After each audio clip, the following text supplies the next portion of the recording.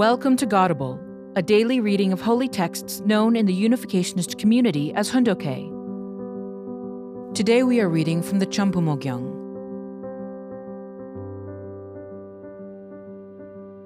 Chambumo Gyeong, Book 7. True Parents' Course of Suffering and Victory. Section 5. Gathering Lost Family Members. The Korean War. The Korean War broke out on June 25, 1950. It was the first war in which United Nations peacekeeping forces were mobilized. This war was the focus of the confrontation between democracy and communism, and the army that fought it was a global coalition. The theism of the Judeo-Christian tradition as the ultimate expression of the Abel-type view of life was at war with atheistic materialism as the final expression of the Cain-type view of life. On October 14, 1950, 112 days after the outbreak of the war, True Father was liberated from Hungnam prison by a UN bombing attack, followed by the landing of troops. The participation of the 16 nations of the UN in the Korean War was inspired by God to rescue the Lord at his second advent. The Korean War was a war in which the people of 16 nations shed blood to bring victory for God. For the sake of God's providence, it was the first time in human history that 16 nations involved themselves in one country's war. Although it seemed like a civil war, it was in fact a war for God's providence that brought international participation. As the war was connected to me, it was connected to God's providence for the Messiah. Therefore, how much will the world be influenced when the significance of this war is disclosed? The world should understand that Korea is the fatherland where the Messiah was born. Hence, Korea is in truth the fatherland of all people. It is for this reason that 16 nations were mobilized on God's side to protect Korea. Those nations were mobilized in the Korean War for the restoration of the fatherland. While I was in Hungnam prison, the Korean War broke out. The North Korean Communist Party planned to send all prisoners to the 38th parallel to die on the front lines. When the battle situation became increasingly urgent, they tried to move those who had long prison terms further north and send the remaining 2/3 of the prisoners to the front lines. In order to implement the strategy of throwing waves of men into action, they dragged everyone out, whether they liked it or not. Any prisoners who did not follow orders were shot. About 800 prisoners were forced to go to Gyeong near Hungnam. Trains had been operating between Hungnam and Wonsan, but the United Nations Air Forces had destroyed parts of the railroad. Those prisoners then had to walk the 50 kilometers from Gyeongpyeong to where they could board a train for Wonsan. The authorities kept about 70 prisoners at Hungnam and sent the rest away. At that time, I was among those taken from the prison. We departed at 8 in the evening and walked all night until dawn, covering about 30 kilometers. We did not walk during the day because of the air attacks. Trains could operate only at night, so we were to arrive at the place where we could board the train to Wonsan around 4 in the morning. We could not make it to our destination in one day. The plan was that we were to arrive there on the second night. But the train that was sent by the central headquarters to carry us had an accident on the way, and we had to remain there for a few days. With the prisoners there and the train not ready to go, the guards faced a serious problem. There were only a few guards and a great many prisoners. So in order to avoid potential problems, we were all brought back to the prison. 3 days after we arrived in Hungnam, they again took out the prisoners, still numbering about 800. But this time, I was not included, and I remained in prison. Eventually, I was freed. When I was freed and finally left Hungnam prison, 4 men followed me. Each said, "Teacher, wherever you go, I will go." Instead of seeking out their wives and children, they unconditionally followed me. They said they would not return to their hometowns. These 4 people followed me to Pyongyang. Among them was a man of the Moon Clan. Thus, I was able to establish a Cain-type person from the Moon family. But in the process of traveling to the south, we were separated from him after I sent him on a mission to find someone. I thought that the reason he remained in the north was that he was Cain, while I, in the position of Abel, went to the south. When I have a chance to return to North Korea, I will find him if he is still alive. If he died, I would like to visit his grave and place a memorial stone there.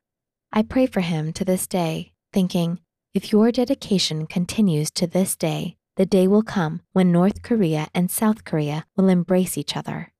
Before I pray for my mother or father, I am praying for him. Among the inmates who left with me and followed me when I left Hungnam prison was a man from the Moon clan. He had been the section chief of the South Hamgyong provincial government in Hamhong, and his name was Moon Jung-bin. One of his subordinates had made a mistake, and as he was accountable for it, he was sent to prison. He and I were in the same cell. Having received a message from the spirit world, he followed me. After we were freed from prison, he accompanied me from Hungnam to Pyongyang. He had a wife and children.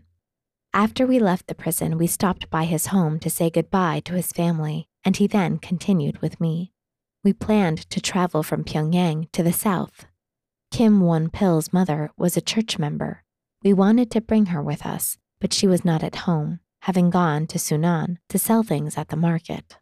We had to leave within a few days, but she had not yet returned, so I sent Moon Jung-bin to Sunan to try to find her and bring her back. I anticipated it would take 1 or 2 days on foot, but he did not come back either. The situation at that time was becoming increasingly untenable for us due to the Chinese Communist Army, which was threatening to surround our area.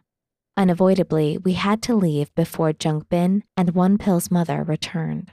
That is why, although Moon Jung-bin had pledged his life to me, in the end he was unable to come with us to the south. When I left Hungnam prison for Pyongyang, there were many men who wanted to follow me. They insisted they would follow me rather than return to their families in their hometowns. Although they said they would not go to their hometowns, it was the right thing for them to do. So once we arrived in Pyongyang, I told them all to go to their hometowns and to return on a certain date at a specific time. However, because of the withdrawal of the United Nations forces, we were compelled to leave Pyongyang earlier than planned. As a result, some of them were not able to come with us. I think I will meet them again someday. Those who offer dedication and are loyal to heaven will never perish. I know God loves me because when I experienced loneliness in my heart and no one in the world knew, God came to me and helped me. This occurred not just once or twice. When I look back and recall those experiences, I cannot forget heaven's grace. I was in Hungnam prison for about 2 years and 5 months. When I left the prison, I brought with me the clothes that I had worn while I was working at the factory. All of my clothes, my work clothes, shirts, and underwear, were made of cotton.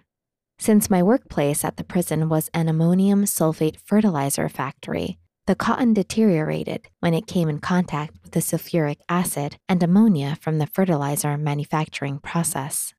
Since cotton is vulnerable to acid, when the clothes were stretched even a bit, they tore. After I had worn them a long time, they became tattered and threadbare. In my tattered work clothes, I looked like the beggar of beggars. My clothes reeked, and if you rubbed them, the spot just turned to powder. But I could not throw them away. I knew that they would be treasured as historical artifacts of the Unification Church. Since I could not throw them away, I removed the cotton lining from my comforter, folded these tattered work clothes that I had worn for 2.5 years, and packed them inside. Before I went to sleep, I took them out of my blanket and spread them out to keep them from being damaged. What asset did I possess other than those clothes that I could take with me from prison? That is why I carried them with me on the 10-day walk from Hungnam to Pyongyang. After I arrived in Pyongyang, I could not hold on to my former belongings there. Nevertheless, I asked one member to take special care of these clothes, saying, "Even if you throw away your own silk garments and your brocade blankets, You have to bring these clothes back to me without fail." However, I discovered later that when this woman came to the south, she brought only her own belongings, having thrown away my clothes. So I lost them. If I had those clothes now, I would not have to say even one word to explain my life in prison. They would have been the best evidence, which could not be exchanged even for the whole world. Emerging from Hungnam prison, I carried the tattered clothes that I wore during my incarceration. You would not make even a penny if you tried to sell them. If you gave them to a Korean taffy seller, he would not give you even half a stick of taffy for the lot. I gave away the silk pants and jackets that my mother brought me, and for almost 3 years I wore those garments, which were fit only for the dead. Why did I need these clothes that were so deteriorated that if you touched them, the spot would disintegrate into dust? I needed them because they would become a great treasure in a decade, in a century, or in several centuries, a true relic that you would not be able to purchase even with millions or billions of dollars in gold. Imagine if there existed a shard of a utensil that Jesus had used in Jerusalem. You would not be able to buy it, even for all of England or America. Young people today may laugh at this, but since my prison clothes were more precious than any fortune, I carried them with me despite my difficult circumstances. Thank you for listening to today's episode of Godable. Godable is brought to you by the National Victory Fund and support from listeners like you. To donate, visit godable.org. Thank you.